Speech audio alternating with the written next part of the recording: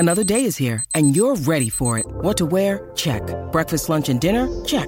Planning for what's next and how to save for it? That's where Bank of America can help. For your financial to-dos, Bank of America has experts ready to help get you closer to your goals.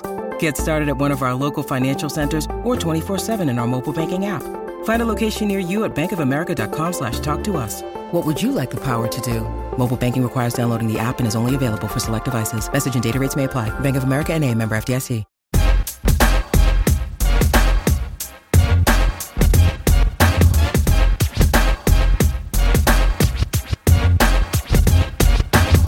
Welcome to a brand new MMA Roasted podcast. It's me, Adam Hunter. I'm here with T-Rex. Hi there.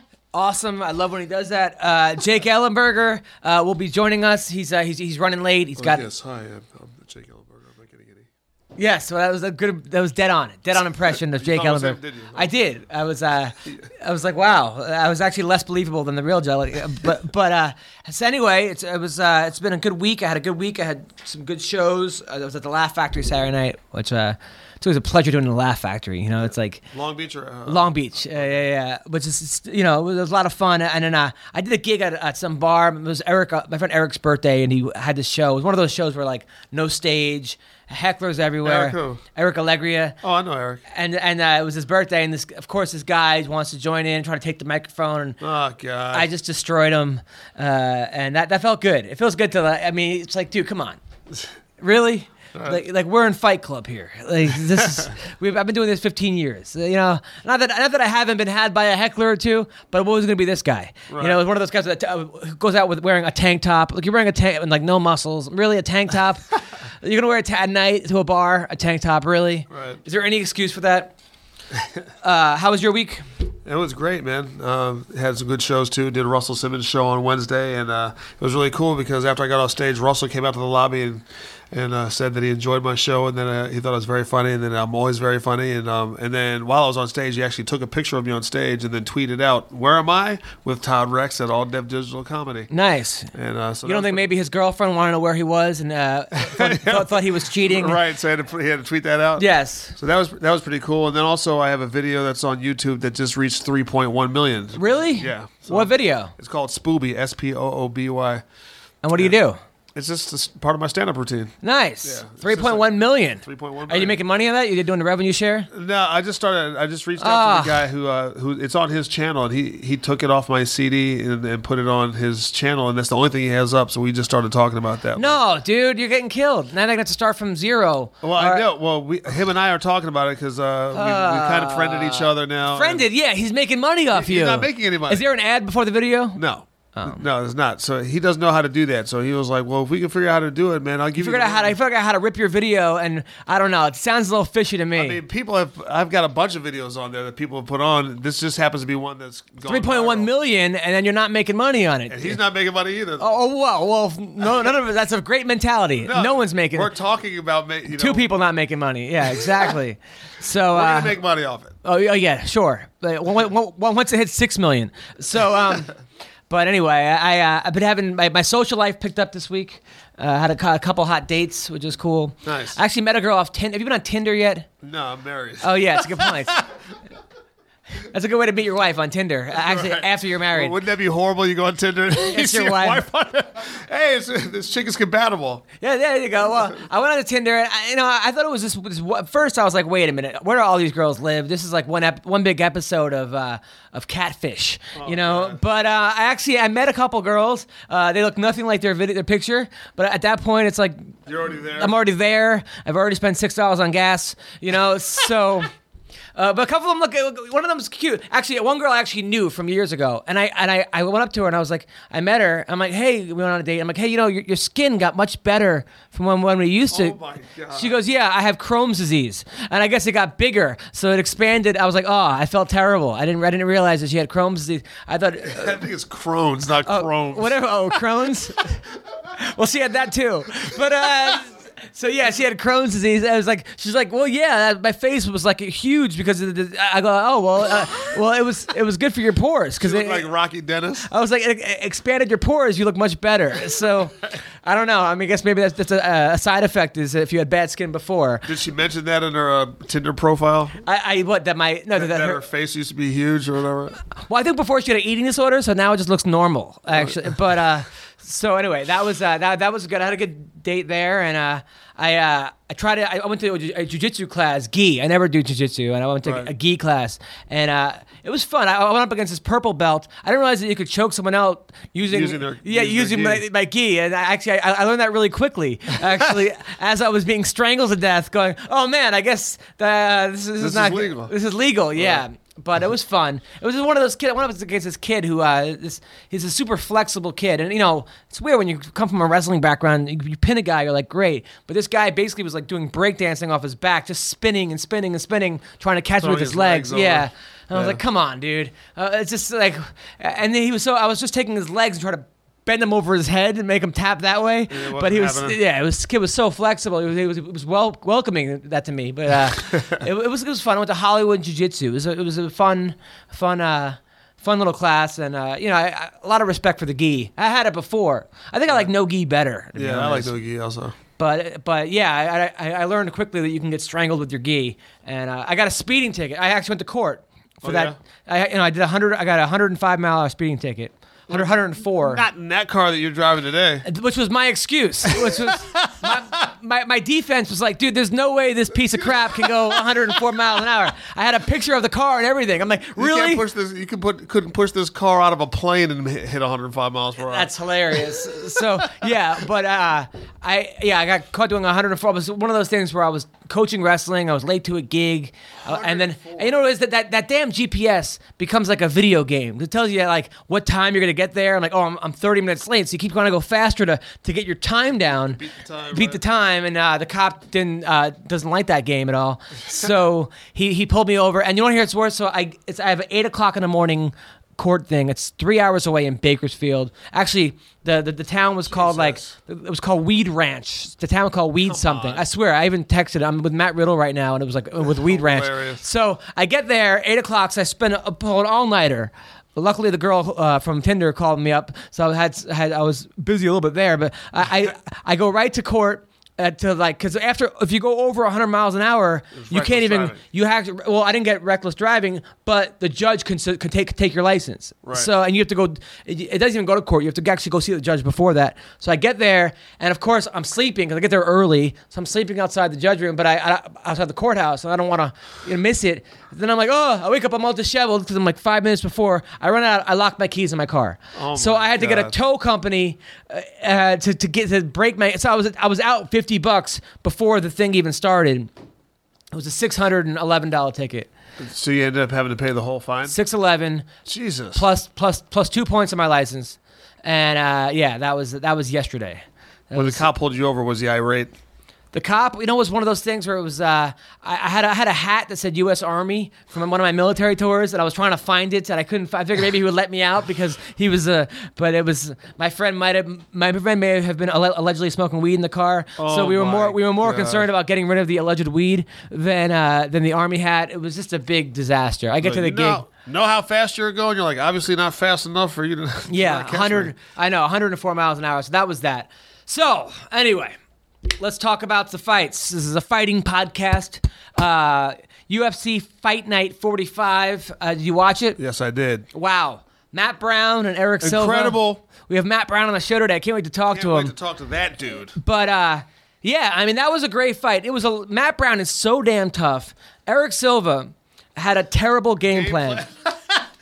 I understand that, by definition of being an MMA fighter, you're a tough son of a bitch. You're one of these guys, you can't get to where you are without, in your head, thinking you could take anybody. But there are certain guys you do not want to get into dogfights with. Matt Brown is the number 1, 2, and 3, I think, on that list. Right, I mean, seriously, that was just an awful. It's like getting into an armbar competition with Ronda Rousey. There are certain don't play to your guy's strengths. Right. Don't try to grapple with Ben Askren or wrestle Ben Askren. Certain things you just don't want to do. And Eric Silva seemed to, maybe he's young or a little immature or whatever it is, or inexperienced. He's very athletic, and I think he was relying on his athleticism to be able to pull it out. But Matt Brown is athletic and just you're not going to get into a tough who's tougher between you and Matt Brown. It's just not going to happen. So Eric Silva also looked like he gassed. Donald Cerrone was like, you're in a main event and you gassed in the second round. He tweeted something kind of negative about him. And it looked like, I mean, maybe it was the moment. Maybe he got caught up in the moment. Maybe, who knows. But Matt Brown looked awesome. And Costa Philippou. Didn't I tell you? I love Costa Philippou. And he looked awesome as well. Could that guy be any more muscular? No, he looks like Maz Jobrani on steroids. I don't know. He does. I don't know if people know who Maz Jobrani is, but That's Google. Hilarious. He does look like Maz Jobrani. I always thought that too. Google Maz Jobrani, and that's Costa. He looked great. So of the Hulk, another guy we had on the show. Told you. So of the Hulk. You didn't tell me so of the Hulk. Did you really? I did, yeah. Oh, that guy, when he punched the guy he was fighting, what's that guy? I forgot the guy's name. Buds, I think his name is, or Potts. Ruan Potts. It looked like Potts went dead. It looked like he like someone shot him. Yeah, it looked like it was like Weekend at Bernie's all of a sudden. He just went, wow. But then please stop singing afterwards. He started singing after he won. I'm like, he got made Ariana look like Adele. It was it was rough. It was. Oh yeah, and then he kissed the referee. It's sort of like what I tell my kids when I'm coaching and they wrestle. Actually, Connor Hune, who used to be my assistant, my co-coach. You know, we had a kid that celebrated like after he won his wrestling match. He was going crazy, and Connor was like, "Act like you've been here before." And I think Soa needs to act like he's won before, making out with the ref and singing. It's just, you're not going to win America's Got Talent. Right. We want to see a fight, and but you know what, man, that guy is going to be a problem for anybody. Yeah. Anybody in that division. Soa the Hulk. He's a Hulk. He is a Hulk, and he's a nice guy too. Yeah, we had him on the show, and I texted him, "Hey man, great job after the fight." He goes, "Yes, thank God." He thanked God in his text back to me. So there's a believer right there. Johnny Eduardo, who beat Eddie Wineland. I felt bad for Eddie Wineland. That guy just has no luck. Eddie's a nice guy too. A great guy, and he's a tough ass guy. And he got put on the undercard, and I thought it was kind of a fight that he should have won. He was winning. He just got caught, which just shows you anybody can get caught. But it was crazy because they were like, Kenny Florian was like, all these young guys, if you want to talk about learn how to strike, watch Eddie Wineland box. And Eddie Wineland, at that point, it was like a minute later, his hand went down for a split second and crack. And it was wow. And then Johnny Eduardo then threw his mouthpiece in the stands and got suspended for 30 days. Yeah, but he's probably not going to fight for 30 days anyway. Yeah, right? Number one. Number two, he's now the quarterback for the Bengals. Because, but yeah, I mean, seriously, what is this 30-day suspension a day after your fight? Right. Do people know this is not basketball or it's not football? You're not fighting next week. Yeah, I mean, that's very strange. And then what does that even mean? For 30 days. It's not getting suspended from practicing. It's right. like, so he can't fight in Ohio for 30 days. There's not even a card in Ohio. So Darren Krushenk, great guy. He's actually going on that military tour. Him, Cody, Bollinger. No, but I helped set it up, sort of. Yeah. So him, Krushenk, Shayna Baszler is going, and Jessamine Duke. They're all going with Cody Bollinger. Krushenk won. Krushenk's another guy who I feel like some of these fighters, it just takes a couple fights for them to get settled. Right. Which just shows you why these fighters who say have a 3-fight contract, guaranteed win or lose, might be a good idea. Because some of these guys like Michael Johnson or that guy, that karate guy, what's his name? The Wonder Boy or Thompson. Darren Krushenk. Even Matt Brown, it just takes him a while to kind of maybe warmed up because now Krushenk's on a tear. Yep. And we picked him because we liked his name, I think. I don't know why we picked. I think we picked him because he's going on that military tour, but which is not a great reason to pick somebody. So, so Krushenk, another guy, and he's also a guy that I think his dad was a black belt. He just comes from a karate background, which I think is so important. You look at a guy like Floyd Mayweather, whose father was a world champion boxer, or I don't know if he was a world champion, but he was ranked in the top 10 in the world. His uncle, Roger, ranked top 10 in the world. It just shows you that Khrushchev's dad's a black belt. Machida's dad's was a fighter. It just shows you that there is some type of like. So what happened with Michael Jackson? What do you mean? Because Michael Jackson's dad was beating ass. Michael Jackson could probably beat some ass. If he would have took his dancing and put it into fighting, right. Probably could beat some ass. But it just shows you like that, like I wouldn't say, I don't know, I wouldn't call it genetics. I would call it just, putting your kid involved into a sport if that's what you were into. It just helps. Taking over the family Ronda business. Rousey's mother was a world champion judoka. Right. So it just shows you. Anyway, I don't even know what my point was. All right, so Roy Nelson, not Roy Nelson. A couple of MMA news. Roy Jones is word to be boxing Chris Lytle.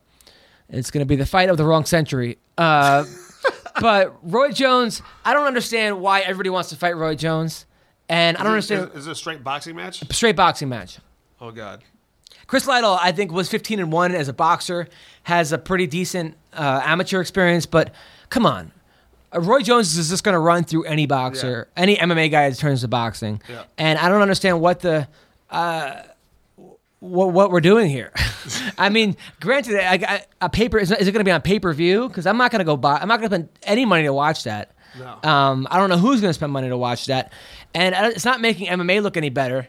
I don't even think it makes boxing look any better. It doesn't. It's not like somebody's taking on a top 10 fighter right now. Right. And he's still going to win because that's all he does. Anybody that didn't vote for Chris Lytle when he ran for congressman should feel better that the decisions he's making are to fight Roy. Because come on, this is the guy you want running your district. Right. So anyway, Solange Knowles, is it Solange or Solange? Solange. Yeah. Did you see her attack Jay-Z yesterday? Jay-Z. Was that crazy or what? Yeah, I'm surprised that Jay-Z didn't just bat. What was it about? Nobody knows. I guess they were arguing over Ellenberger versus Robbie Lawler. Who knows? But now Solange actually made the Bellator finals with that. She actually, I wrote a tweet that she landed more significant strikes than Dominic Cruz, Little Nog, and Tito combined this year. But she actually looked pretty good. Yeah, she unleashed the fury. I don't know. I wonder what Beyonce said to her afterwards, like, "Are you out of your effing mind attacking my man like or that?" Maybe he did something to Beyonce, and that's why she hit him. Maybe he was cheated, or I don't know what happened, but it seemed like maybe he was very disrespectful to Beyonce. She didn't look. If your sister is beating up your husband, wouldn't you at least hold her back? Beyonce wanted nothing to do with that. Maybe her hair had just been done or something. She was there, like when it happened. Yes, she was. They got in the elevator. Yeah, she was in the elevator. You can see her doing nothing. I thought that was there was a security dude in the elevator that grabbed her. No, Beyonce was there doing nothing. I think that was Jay-Z that was doing nothing. Do you think Jay-Z loses street cred now? I mean, you're an African American. I think if anything, he gets street cred because she unloaded on him and he didn't fight back. He just he wasn't going crazy. He was just like, yo, chill. Yeah, but I mean. But at the same time, now that he's when he comes out with a new rap album, talks about beating everyone's ass, aren't people going to say, well, you couldn't even beat Solange? I mean, now that he would beat her. You're so bad. What is it, Solange? Or? Solange. Yeah. Solange. I mean, don't you think, if I hear him talking about how hard he is, I'm like, dude, your wife's sister beat you up. Yo, she slapped me in my face, B. You can't do anything. At that point, you're kind of screwed, though, because you can't fight back. What am I supposed to do? If I slap her up, then I beat up a woman. Yeah, exactly. If she slaps me up, then I got beat up by a woman. You're actually pretty good at that. Can you do the rest of the show as Jay-Z? Seriously, there's a no-win situation. I mean, look, I guess you can grab her. You can grab her and be like, stop hitting me. He should have taken Blue Ivy by her ankles and just hit her across the face with his daughter. Oh, really? Is that what... That's not a bad idea. Then I didn't hit her. My daughter hit her. Gerald Harris said she had more hits on Jay-Z than she ever had in her entire career. Wow. Which I thought was funny. Gerald Harris checking in with the comedy. But yeah, at the same time, you're kind of screwed in that situation. There's no way to look good in that situation. Once your wife's sister attacks you, you're screwed. Right. There's no way to win. What if he slapped her? What do you think Chris Brown would have done? He would have just teed off on her. Right, he would have hit him with a 5-piece. Somebody made a funny meme. What's it, meme, or what is it called? A meme. Jesus. Meme. I don't know. I'm not. I'm sorry. I'm sorry that I don't. These aren't real words, okay? Meme. Meme made a sex tape or something. I don't know what these words are. These aren't words that were in the English language. Meme. Okay. There you go. Meme. Solange. Really, Solange? That's rolls off the tongue. I mean, come on. I don't know. Give me a break. It's black people, man. You know we make stuff up. Okay, so Solange. It sounds like a Jewish sausage. So, but That's a schlong. oh yeah, that's a good point. So, I thought her name was Schlong. So I mean, there's no way to look good when Schlong's hitting you. When there's a Schlong hitting you, I mean, somebody wrote it. Schlong is hitting you in the face. Yeah, when a Schlong's hitting the face, you cannot look cool. Somebody said that you could watch the fight exclusively on Fight Pass. That was pretty funny. There was a lot of MMA jokes about there. Log in and check it out, P. Yeah, I don't know. All right, so Bellator this Saturday night. There's so Still laughing at Schlong. Schlong, yeah. Bellator this Saturday night. Eddie Alvarez pulled out of the fight. He got a concussion when he was hitting a double on Abel Trujillo. That's how tough Abel is in Kenny Monday's wrestling class. So instead, so he's not fighting this week. Who's filling in for Eddie Alvarez? Brooks, right? Brooks is fighting, who's also, I think he's on a 6-fight winning streak. Should be a good fight. Are you going to watch the Bellator pay-per-view? I'm going to watch it. Probably not. I'm going to watch it somewhere. Hopefully it's playing at a bar. I'm going to be in Florida. Who is Tito Ortiz versus Flamenco? I'm picking Flamenco. Oh, yeah, I'm picking Flamenco, too. But I want Tito to win. I do. I want Tito to win this fight. Look at you playing nice. I tried ordering the pay-per-view, and it came up Y. It came up why? Did you mean starts giving you other options? Yeah. Did you mean Friday? The next Friday? No, I went Bellator pay-per-view. Did you mean the Mighty Ducks 3? Yes. So who else? Rampage versus King Mo. That was supposed to happen before, right? Yeah. And then something happened. Yes, something did happen, and a couple other fights. Who you got in that fight? I talked to Mayhem, who's been training with Rampage, and he says Rampage is looking really good. He's looking great, but I like King Mo in that fight. I just think Rampage is a little past his prime. So, yeah. So anyway, our next we got a bunch of great guests on this week. Tonight, during this podcast. Yes, we have Matt Brown on the show. The Immortal is on the show. We have Cody Gibson. Yes, UFC Cody. fighter Cody Gibson, and the legend Pat Miletich is on the show. Wow. So we got Stacked show. To the gills. Stacked like Roy Nelson. Okay, so we have a stacked show. Stacked like Roy Nelson's pancakes. Yes. Yes. It's funny because he has pancakes, but he's not flat. So just, I don't know. There's a joke in there somewhere. I will try to write it and find it.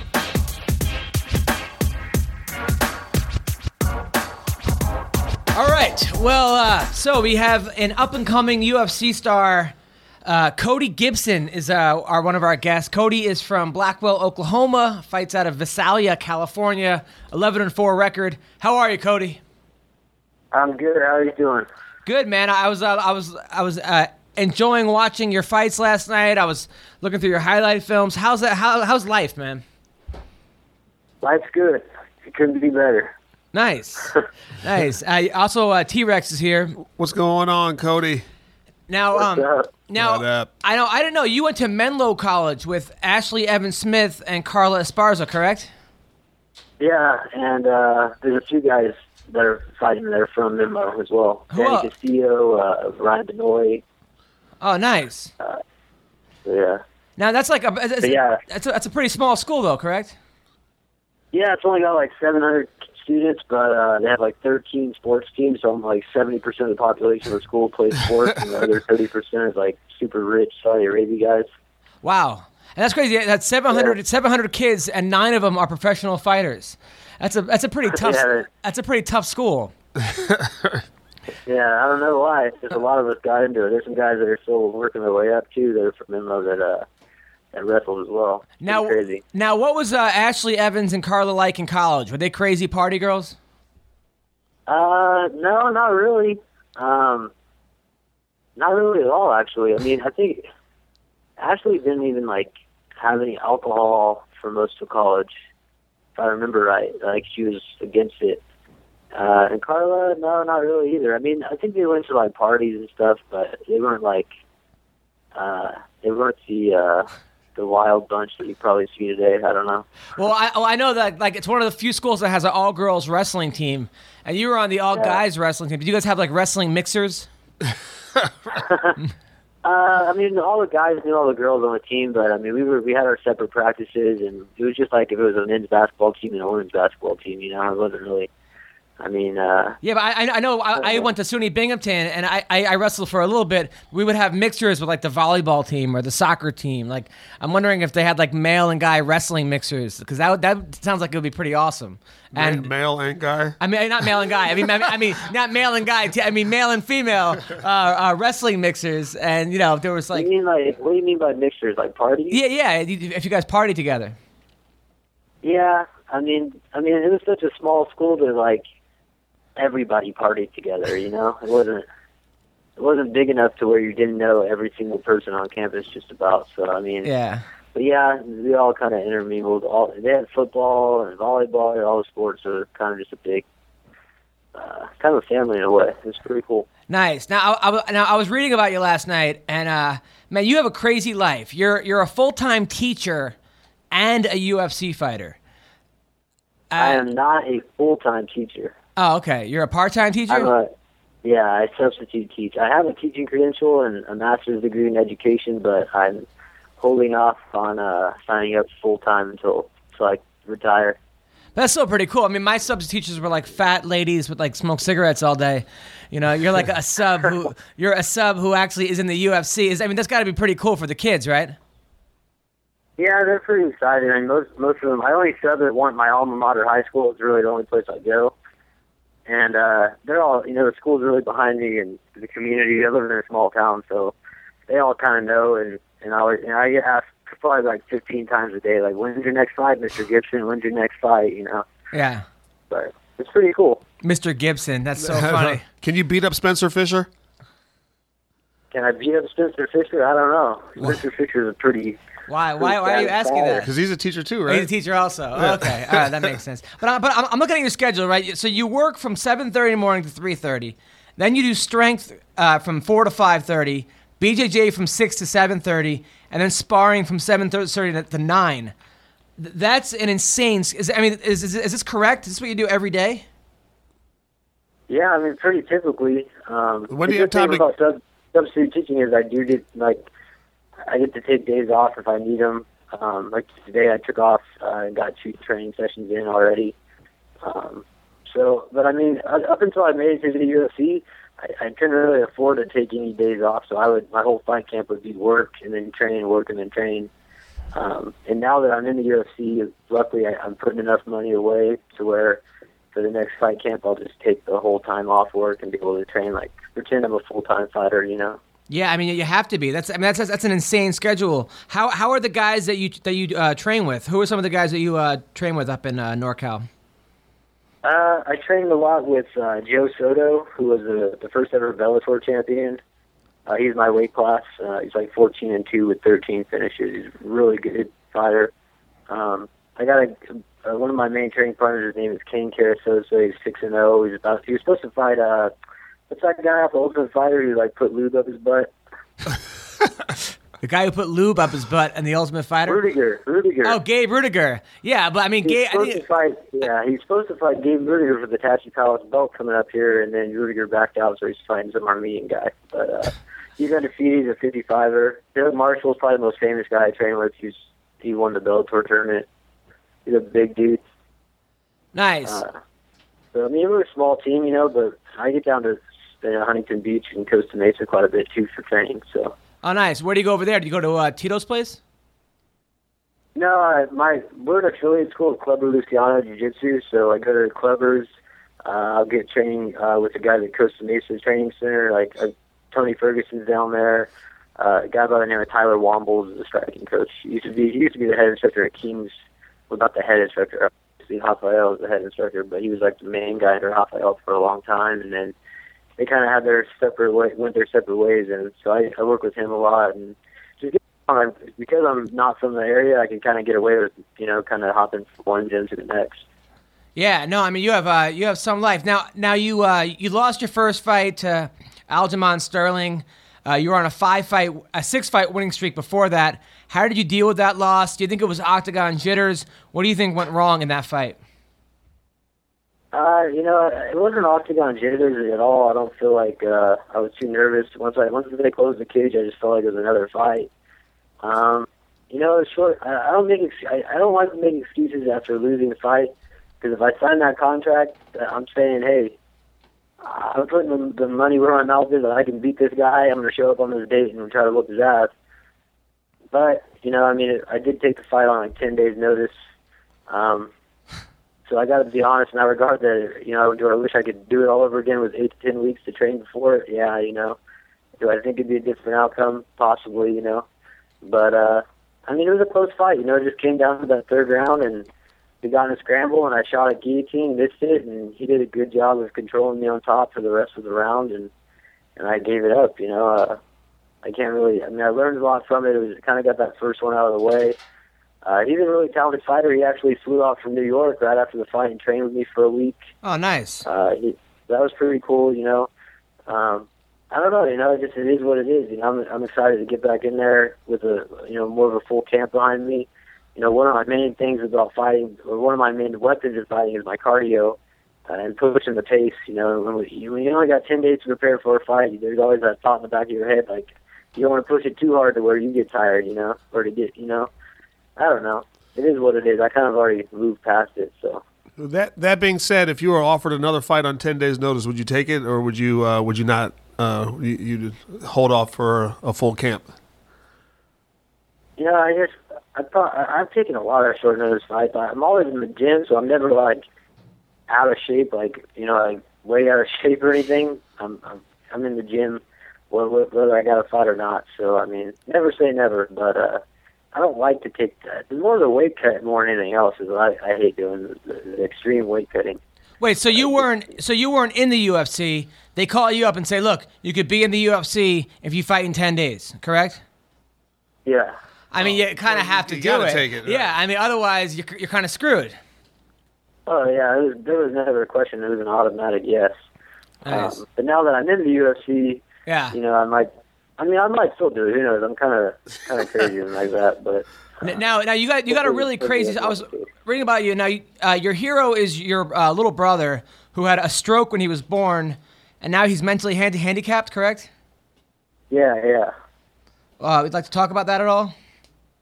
Well, he just I got adopted. Me and my brother got adopted, and my adopted parents couldn't conceive for like 15 years, and then as soon as they adopted us, they had 2 kids.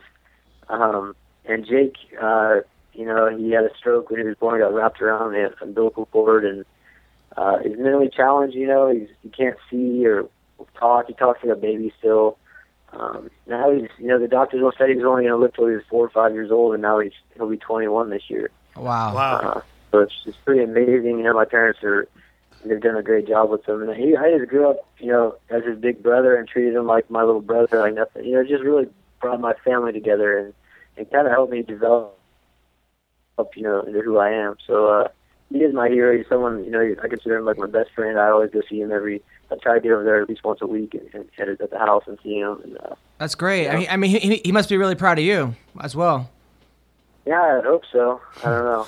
He thinks he could beat my ass probably, but I don't know. Wait, so you and your brother were adopted? Me and my older brother were adopted. Yeah, that's where I'm from, Oklahoma, but I live in California now. Gotcha. Now, I was adopted too. You were adopted as well? Yeah. All right on. Nice. Yeah, man.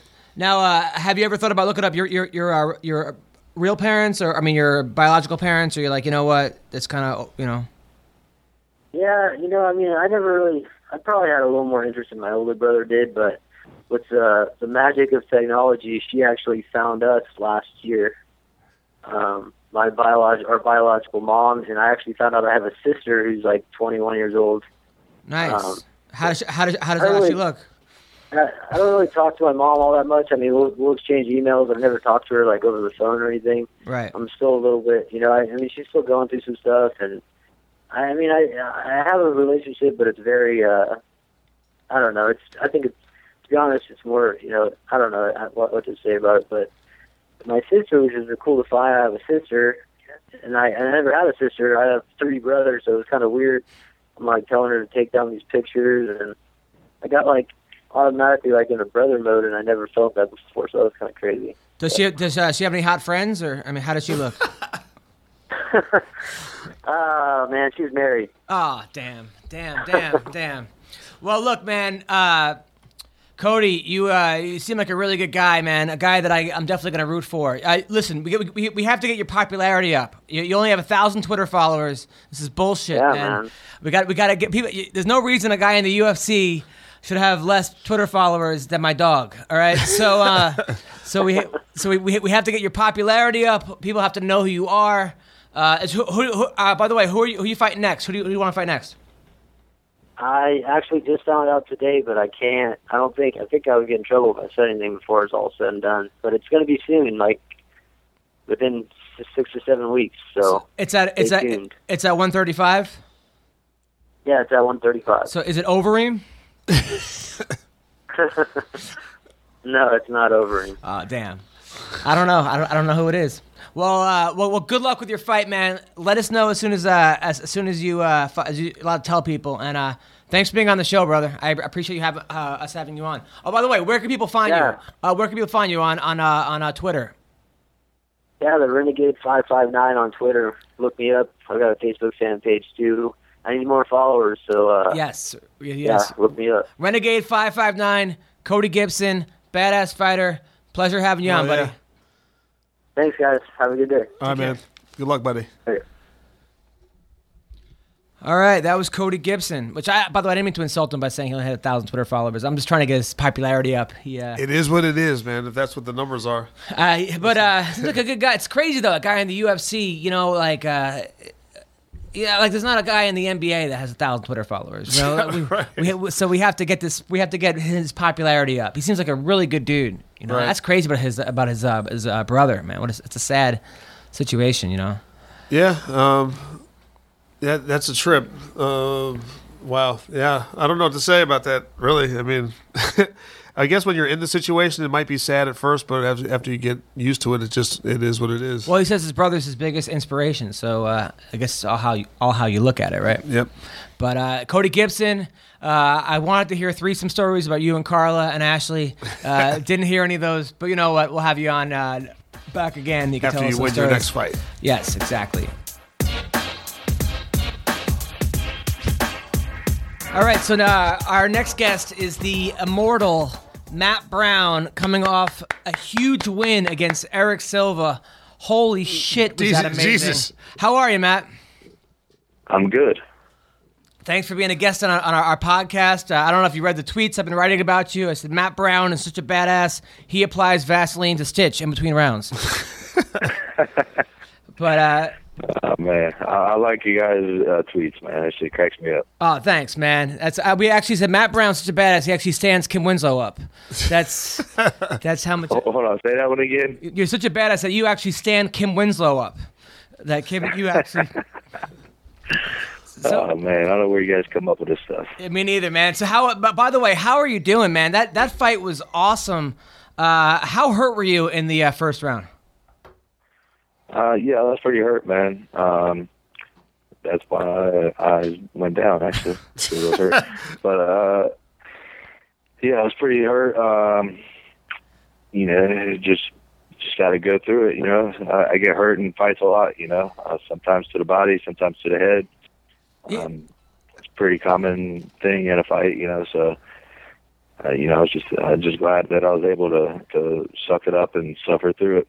Now, is that one of your things? Do you try to give the guy like a 2-point lead in the first round so you can come back and make it that much more dramatic? Is that part of your game plan?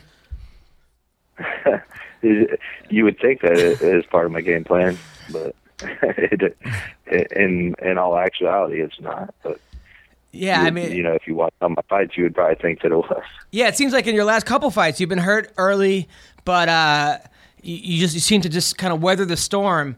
And it seems that you got Eric Silva off his game plan and turned it into a fight. It seems like is that part of your thing? Like, I'm going to turn, no matter what this guy brings to me, I'm going to turn this into a huge dogfight. Yeah, I guess. I mean, I think the one advantage I'm going to have over anybody in the world, when it comes to a cage fight, is going to be the mental will and fortitude, So anytime I can make a fight come down to those categories, then I'm 100% confident I'm gonna win every single time. So anytime I can bring it into that world, then I'm gonna bring it there. And if if I oblige, then it's going to be a long night for them. If not, then I'm going to keep trying to pull them into those deep waters. But if they're good enough to stay out of there, then we're going to have a different type of fight. Yeah, no, I think Eric Silva was like, there was a look in his face like, what the hell did I get myself into? And it showed. Now you got $182,000 for that fight. Jesus. Right? You got Can I borrow $20? $82,000, and then they gave you an extra $100. What are you going to do with that money? I was actually just talking to my wife about that, and I'm sure she was 50 things that I was going to buy, and she said I can't buy any of them. What? So, Really? Come on. Yeah. I mean, I was going to buy like a $100,000 camper, and like a race car or something maybe.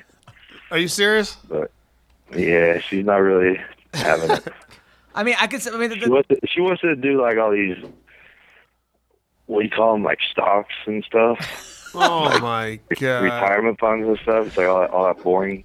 Yeah, come on. I mean, you're Matt Brown. You're going to have at least another 400 fights, but you get $182,000 bonus. Invest some money in the MMA Roasted podcast. Yeah, there you go. Did you think now we got to talk about I remember you have your own podcast, which is really good, and you made a couple jokes about topless, and then what happened after that? Did you get fined, or did anybody say something to you? I got reprimanded. So somebody called and said, "Look, no more topless jokes." Yeah, they actually wrote me a letter and said, "Don't do that again." So, now, did your wife that was the end of it, pretty much. Did your wife find those jokes funny or no? I don't know. Did you find those topless jokes funny, Colleen? Not really. Not really. Oh my God. That's hilarious. Now, by the way, your wife is a very beautiful lady, and you had your two kids cage side. And your kids are what, 3 years old, 4 years old? Yeah, 3.5. Were you a little worried that like maybe that your twins shouldn't be there? That might be a little rough as far as like having them watch dad get punched in the face. Yeah, I don't know. I mean, it was really it was up to my wife to, Colleen? it was her decision. I would have said, I would have agreed either way if she wanted to or not. Right. But, I just I blocked it out. I didn't really think about it. Because I guess there is like a potential possibility of me, getting my face smashed in like that too or something. Yeah. Yes, I don't know. I guess I didn't really think about that part. No, because I was watching TV and I was like, whose kids are those? Who's crazy enough to bring their kids? I'm like, oh, wait, that's Matt Brown's kids. Oh, yeah, the guy fighting is the only guy crazy enough to actually bring his kids there. You wouldn't use that as inspiration when you're on the ground? I think my wife she said she had a game plan in case, in case I was lost or something bad happened. She had an escape route or something. She had escape route. Now, what did your kids say to you after the fight? I think they were pretty flabbergasted. Like I think they had no clue what was going on. So what are all these people and what am I doing here? Why are these lights so bright? So they didn't really have much to say. Yeah, neither did Eric Silva. Now. I gotta talk now. Now Dana White says that you're one fight away from getting a title shot. Who would you like to fight? Now there are a couple options you have. You could fight the winner of Ellenberger versus Robbie Lawler, which is going to be Ellenberger. You could fight the winner of Rory McDonald versus Tyron Woodley. You could fight Nick Diaz. You could fight Hector Lombard. Who do you want to fight next? Out of all those you listed, I would probably go for Diaz, but I don't think he's even fighting anymore. Beyond that, I guess it would matter who, depend on who would win all the fights, and yeah. So I guess you have to ask me in a couple of weeks after all these fights are settled out. Right. Now, why do you want to fight Nick Diaz so bad? He gave me a multiple choice question. It wasn't necessarily like so bad or anything. Right, but I mean, how do you think this Nick? I mean, well, Nick Diaz says he wants $500,000 for his next fight. Come on. So let's say, I mean, obviously, if you fought Nick Diaz and he's getting $500,000, you'd probably get a pretty big payday as well. Would that be one of the reasons, or is it more of a I match up well against Nick Diaz? I know there's going to be a lot of eyeballs on that fight. I think I could beat Nick Diaz. I mean, I have better wrestling than him. That's kind of where I'm going with that. Well, in terms of the pay, I mean, it's between him and the UFC. I have my own contract, but just when you asked me, I just thought of all those people, and I think Nick Diaz would be probably more of a war than anybody else. I mean, the dude's not afraid to fight. I mean, he's a fucking warrior in his own right. So he likes to come forward. I like to come forward. I could see that being another. I could see that being a legendary fight for sure. And of course, that's going to interest me. Yeah, of course. That would be a legendary fight. Now, what are you doing? Are you like... Are you in a mine? What are you doing? What is that noise back there? Are you like molding something? Or? Are you making swords? This freaking clock that we bought, man, I wound it up, and now it goes off like every 20, 30 minutes. I don't know what's wrong with it. This is what you do with your money? It doesn't go like a 1 o'clock, 2 o'clock. It rings like 10 times one time, and then once the next time, and this thing's all over the place. That's what your wife let you buy with your money? Yeah. Are you sure that wasn't going off in your head, and that we just heard it also? That might be what it was. Maybe Eric Silva hit me in the head part or something. Now, you have an amazing story. I know that you overdosed on heroin at one point. I have family members I have immediate family members that have had heroin issues. An awful, awful drug. How did you kick heroin, by the way? Well, so the heroin, I was actually never really addicted to it, but I did it maybe like 10 times my entire life, and one time I just did too much. Basically, what happened was, the doses that a lot of people were using, and the doses I'd used previously, I think we just got some better. We say that we use the same dose, but we got better quality stuff all of a sudden. So I think basically what we were using before was bunk. So we just got the real stuff, and it just hit me too hard one time. It wasn't actually even an addiction, but the things I was addicted to was methamphetamines, and that was a way worse addiction. Later in life, I was probably more addicted to some painkillers like Percocets, and those were the ones that really gave me problems. And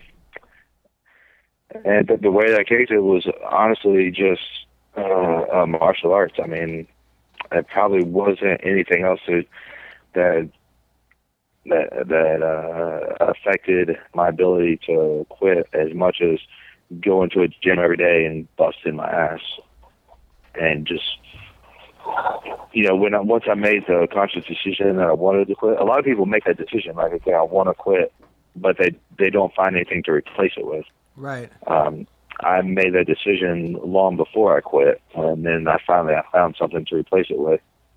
And once I found martial arts, went to gyms and stuff every day, it was an easy process. Even though I did go through, cold sweats at night and, shaking and, some of that horrible stuff. But I couldn't imagine going through that without having something to wake up to the next day that I wanted to do, something to give me that drive and give me that inspiration. So when I say martial arts, I say my life, it's a 100% true statement. That's amazing. Now, when you died you were legally dead for what, 8 minutes or something? Holy smokes! Really? No, no. It was only like a minute 30, I think, at most. They said it was like 2 minutes. Oh, was that all? All right, so you were legally dead for a minute and a half. Now, did you see angels or was there hot chicks? No, actually, no. I don't even remember a single thing. Wow. Except I woke up at a hospital. My friend had dropped me off at the hospital. I didn't even know that she had took me there. So that's crazy. Yeah. I didn't even really remember it. So now, but once I woke up, I remembered it. But I don't remember anything from when I was out. Now, is it hard? Now, do some of your old friends that you used to party with, like, say, "Hey, man, you like changed," or do they bother you at all? I don't know. Yeah, a little bit, kind of. They don't really bother me so much, but they just say, like, they're proud of me and they're happy for me. Sometimes, it depends. There's different personalities. Some people, are happy for me, like they knew that I shouldn't have been in the situations that I was in as a younger person, and they knew that I had the potential to not be there and I shouldn't have been there. But I was anyway, so so they say like they're proud of me or whatever. And then there's the other people that see the success and try to capitalize on it. And they say, "Man, we were boys back in the day. Well, we should hang out now or whatever." And when the reality is, we weren't boys. We were drug partners or right. Or drinking buddies or whatever. So. Yeah. I just have to, I know the reality of who all these people are. I actually ran into someone who said they were selling Matt Brown heroin, and it'll get you really high, and then you could become the champ one day. And I was like, dude, there's no way he's endorsing this. So that's what happened to Philip Seymour Hoffman. He did the same dosage. Oh, come on. Really? You had to bring it too soon? You had to bring it there. So now, I also know that you had to overcome 2 herniated discs for this fight. How did you overcome that?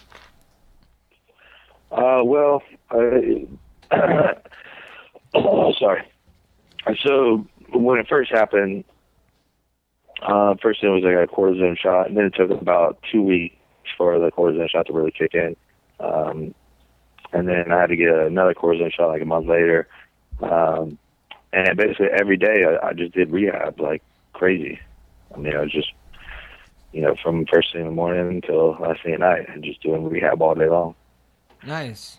And how's that football? Who's that football player that you're always with? The guy that was that left college. The guy from. Oh, Maurice Claret. Yeah, Maurice Claret. How's he doing, by the way? He's doing really well. He's going around. He's doing these motivational speeches. That's kind of his gig now. He's going to a lot of churches and schools and helping a lot of people, inspiring a lot of people. Good. He was such a badass. He was a guy running back, right? Yeah, he left college early, and then he had a lot of issues. Ended up going to jail, and now then I saw him with you, and I was really happy that he was doing well because he's one of those guys that had a lot of bad media around him, and some of it was undeserved, and some I guess deserved. But it's good that he's doing well now because he had a lot of potential. Yeah, he's got an awesome story. If you get a chance to watch that documentary 30 on 30. It's amazing. It's called Youngstown Boys, I think. Man, it's amazing. It tells, the whole story. And, man, you want to talk about a freak athlete, man. That guy is something else, let me tell you. Did he go to Ohio State? Yeah, Ohio State. Yeah, he was the freshman running back. He basically won the national championship single-handedly against Florida. Yeah, he was something else. But also, I'm talking about freak athletes. I mean, you're a guy who did you even wrestle in high school? I didn't. I wrestled my freshman year. So you wrestled 1 year, freshman year, and now word on the street is that you're beating up Olympic wrestlers. Is that true? Whoa. Hey, I wouldn't say I'm beating them up by any means. No, these guys, that's what they do for a living. They wrestle every day for many years. I'm definitely not beating them up. I'm learning from them. Is what I'm doing. But you're hanging with them, correct? I do pretty decent. I mean, I feel like I'll tell you what they tell me, and that's they can't believe that I do as well as I do, being that I never wrestled. So I I can't take anything away from those guys. You know, they could beat me in a wrestling match any day of the week. But you know, I'm learning from them for sure. But yeah, I mean, you're hanging with the Olympic wrestlers for a guy with no Olympic training. You're a guy that was left for dead years ago. You decided to get into martial arts to kick a drug problem, and now you're but potentially one fight away from winning a title. I mean, you've come a long way. Your wife should let you spend that money, by the way. That's complete nonsense. Put her on the phone, man. Yeah, put your wife on the phone. We have to talk to her. Hey, Colleen, they want to interview you. Yeah, right now. Please get on the MMA phone. Roasted. Yes. Please get on the phone. Hello? Hello, Colleen. How's it going? Good. How's it going for you? Good. We're big fans of you and your husband and the family at MMA Roasted here. But we do have one issue. So Let him buy a race car. So Matt says he wants to buy a race car and a Oh, God. And an RV. and an RV, and you're not letting him do that. No, he needs to settle down. That's when he did that when he married you. Yeah, right? Isn't that? Yeah, I guess he did. I mean, seriously, this is a guy who's out there he's won 7 fights in a row. He's kicking but he's beating some of the best guys. You know, Mike Pyle, Eric Silva. I know, it's crazy. I mean, don't you think he's entitled to get a race car? Wait a minute, what's going on here? Did he tell you to say all this? No, he didn't tell us that, but it just seems that you're holding him down. You're cock blocking him from a race car. I know. Well, see, Matt likes to say that he's the head and I'm the neck, and without the neck, the head would fall off. So I think I'm helping him by, telling him, like, wait a minute, we're not buying a camper. Hold on, we're not buying a race car. Let's settle down. It's funny. I was. But believe me, I'm going to let him have some fun. Like, he can take me out on a date. We can go have some fun. We can go to the beach. Like, I'd be down for all that. Race cars and campers, Wait, I don't know. Wait, $180,000 take you out on a date and go to the beach? I mean, what about the rest? That's like $7 right there. I don't understand. I know. Maybe I'm not being fair. No, I understand it. I mean, maybe the injured part. You don't want him to get injured in a race car. I could see that. Yeah, that exactly. Yeah. A camper, you can get the family, load the family up in Yeah, the what camper, about go across the country, see sights, have family time. Come on, give him a camper. Yeah, what about a camper? Maybe I'll talk to him about like a pop-up camper or something. Not like this come on, massive RV. Don't be that family. He would end up like traveling all over the country, and I'd be in the back with the twins, losing my mind, and he'd be like wanting to go camp out for the rest of our lives with no electricity and live off the land, and I would be in tears. Now, by the way, where did you meet Matt? We met in Las Vegas, actually. Oh, and what were you doing there? I know where this is going. It's a really classy story. So I was 20, and I moved from Massachusetts to Vegas by myself. And I was there for about 2 weeks. One of my friends had drove out with me, and it was her last night there. So we said, okay, let's go out. Let's celebrate. It's your last night here, and I'm staying, so let's go have fun. So we went to Jet Nightclub. I had a fake ID. And we went to Jet Nightclub, and it was right after the Ryan Thompson fight. Right. So Matt was there with some of his corners, like Mark Beecher, and I don't even remember who else. And we started dancing. He bought me a beer, and that's like illegal. You weren't even 21. You weren't even 21 back then. That's illegal. No, I wasn't. I was a young grasshopper. That's what he kept saying. So Matt comes up to you and says, "Hey, you're a young grasshopper. Do you want a beer?" And this actually works? Yep. Wow. It worked. It totally worked. And here we are, 6 years later, 2 babies, married, living in Ohio with a garden. Wow. Yeah, you had me till the Ohio part. Life got really exciting. Wow, that's amazing. That's good. So Matt Brown said, he goes, "Hey, young grasshopper, let me buy you a beer," and then that was it. Then you were hooked. Yeah, exactly. Yep. Well, it's funny because he actually wasn't living in Vegas when we met. He was only there for about 2 weeks. So we hung out. We went hiking. We had a lot of fun. And then it was almost Thanksgiving. He's like, "Well, I need to go home. Like, I got to go have Thanksgiving with my family, and I don't really live here. So that was it. We were like, okay, like, let's stay in touch or whatever. And then, I was still in Vegas. So he left, and we talked probably every day, phone and emails and everything. And then, like a month later, he was like, hey, I'm going to move to Vegas. Do you want to fly out to Ohio and drive back with me? And, of course, all my family and friends were like, you're crazy. Like, he could be a serial killer. Like, you don't even know him. You can't do that. And I was like, well, I don't think he's a serial killer. So I'm going to go. And I flew to Ohio. Wow. And we drove to Vegas. And, yeah, and that was it. We were together.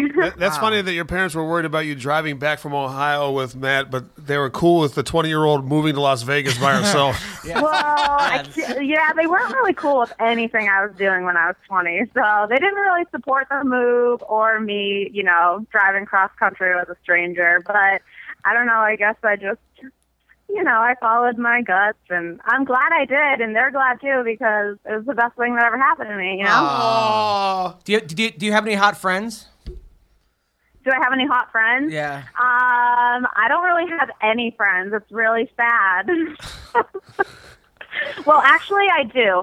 But two of my friends are married, and they're both really beautiful. Rachel Spawn and Randy Razor. They're both really, really beautiful, but they're married, so sorry, guys. And I have a couple friends in Massachusetts, but they're kind of wild, so...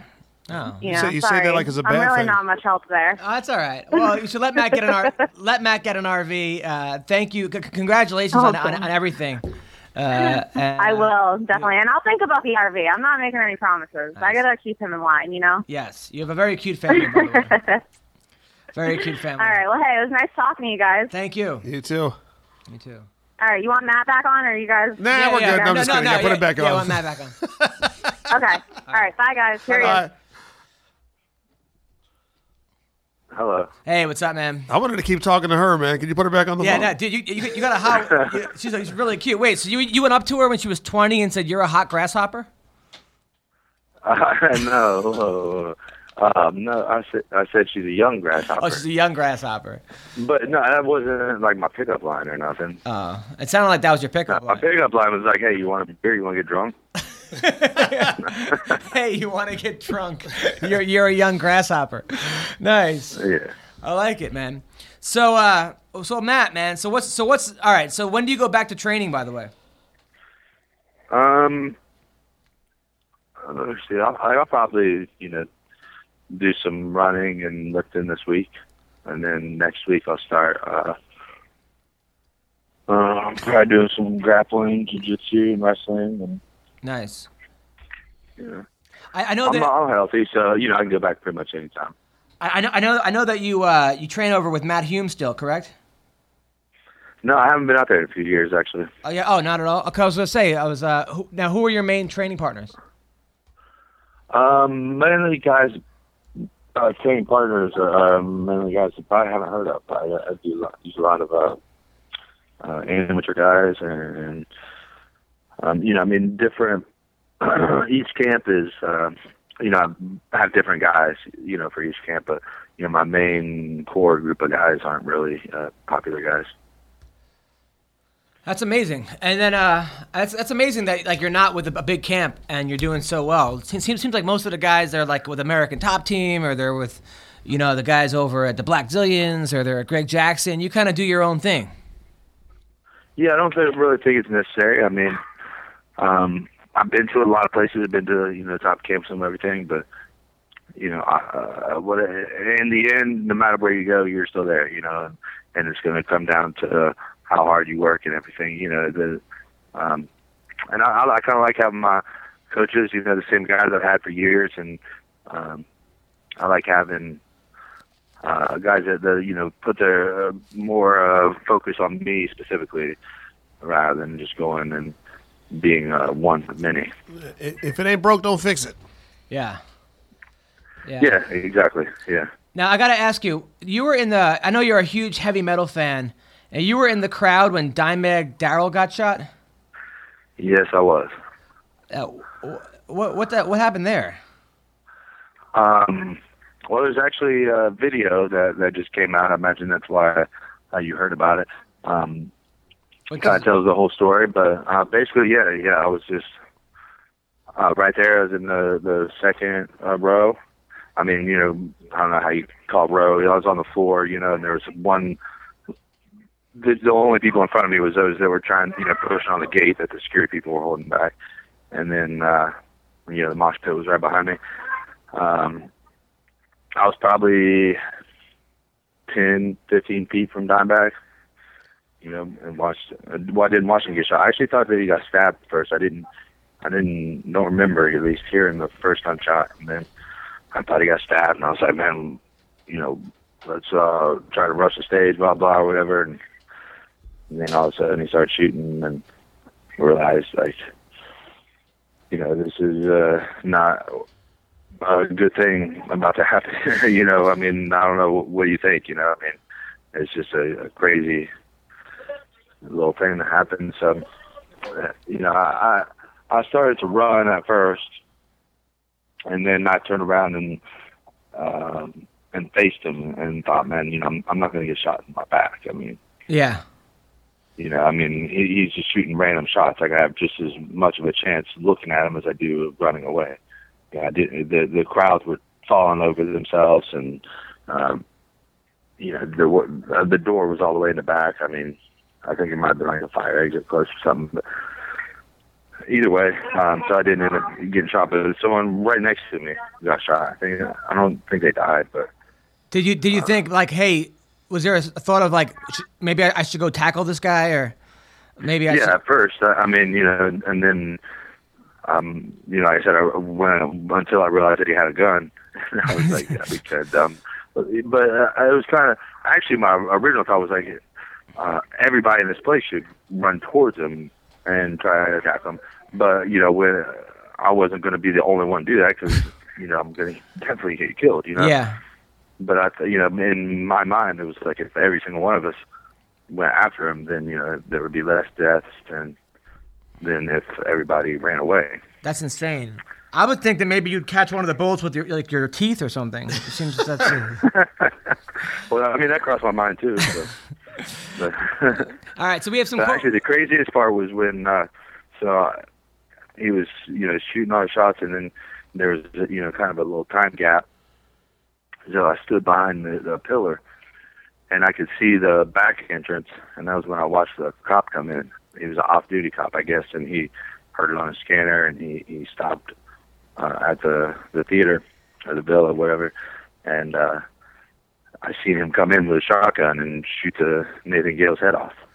Like, I was like, that was the craziest thing I've ever seen. What? Wow. He did what?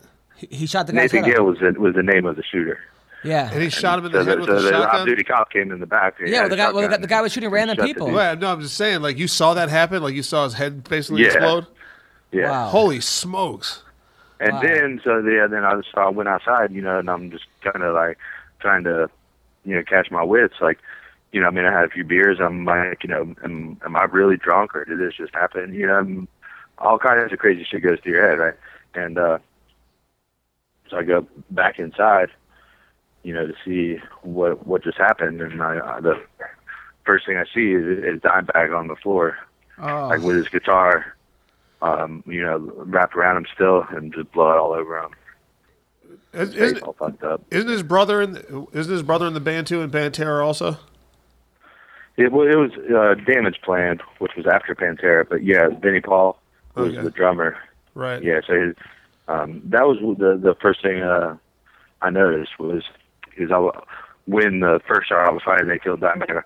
I was looking at the drummer and the bassist, and I just remember seeing Vinnie Paul, the drummer, stop his drum and look over, and I was, I'm like, what the hell's going on? Why is the song stopping? And then I look over and Dimebag's down. Wait, so now when you see this guy get his head blown off by a shotgun, that must have been the most insane thing you've ever seen in your life, right? Yeah, that was definitely at the top of the list of the most insane things I've ever seen. Wait, what else on the list? That's what I was laughing at. That's not the top of the list. That's on the top of the list?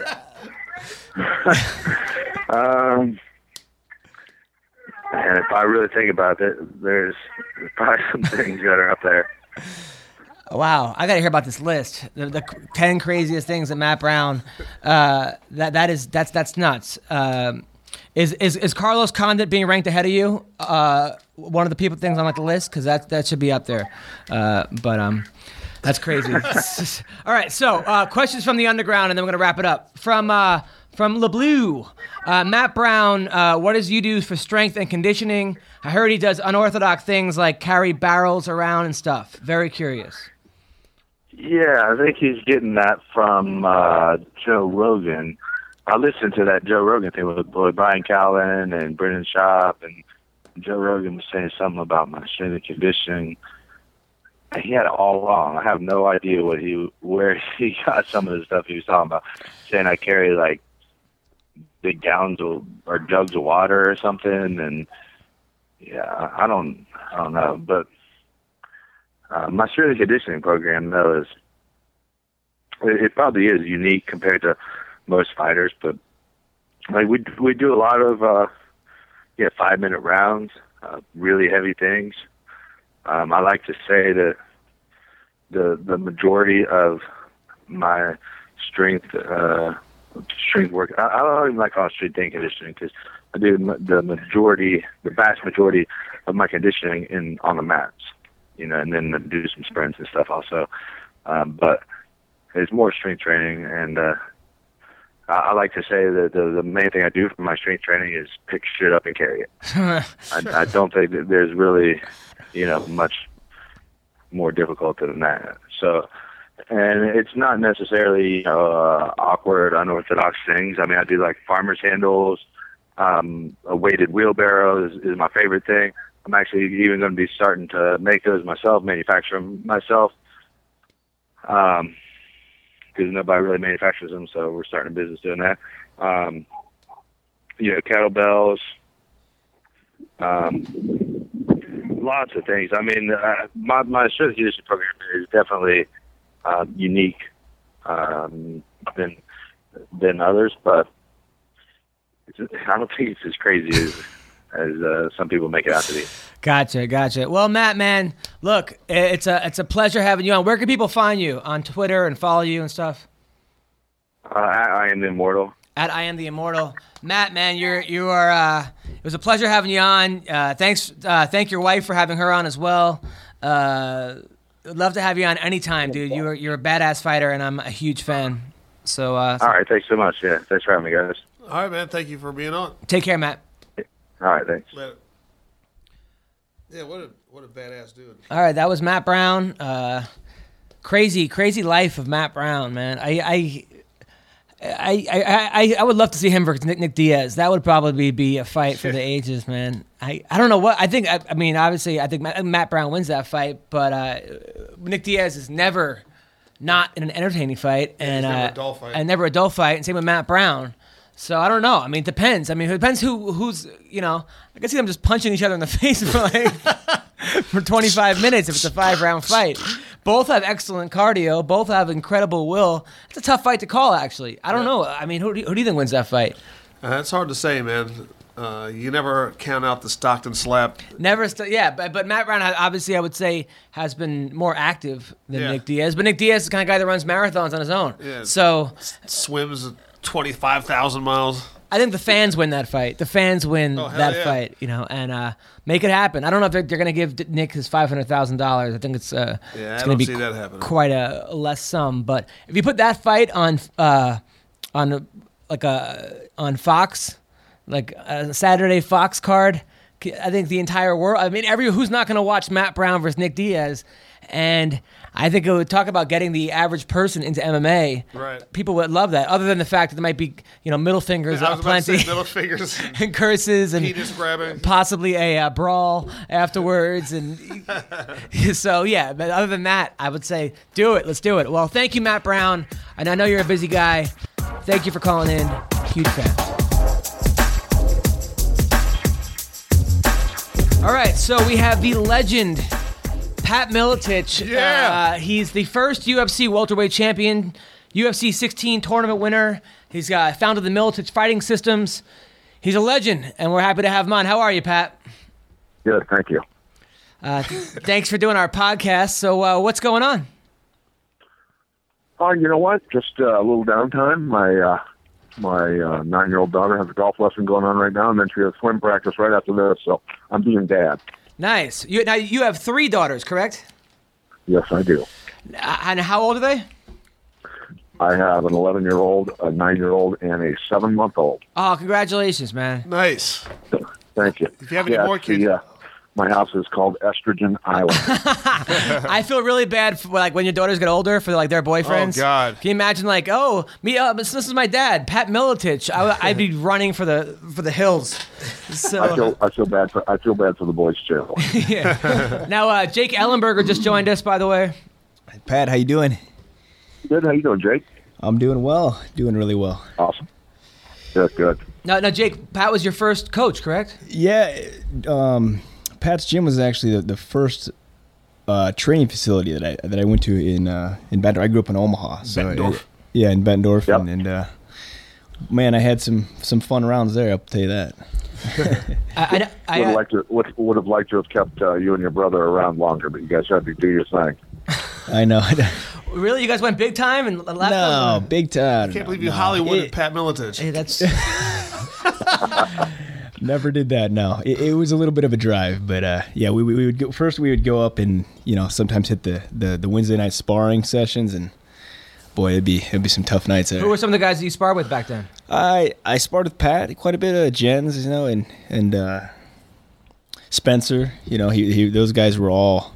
Hughes was the champ at the time too. It was a room full of studs. Now I know that Jake's got a fight in 2 weeks against Robbie Lawler, another guy that you coached.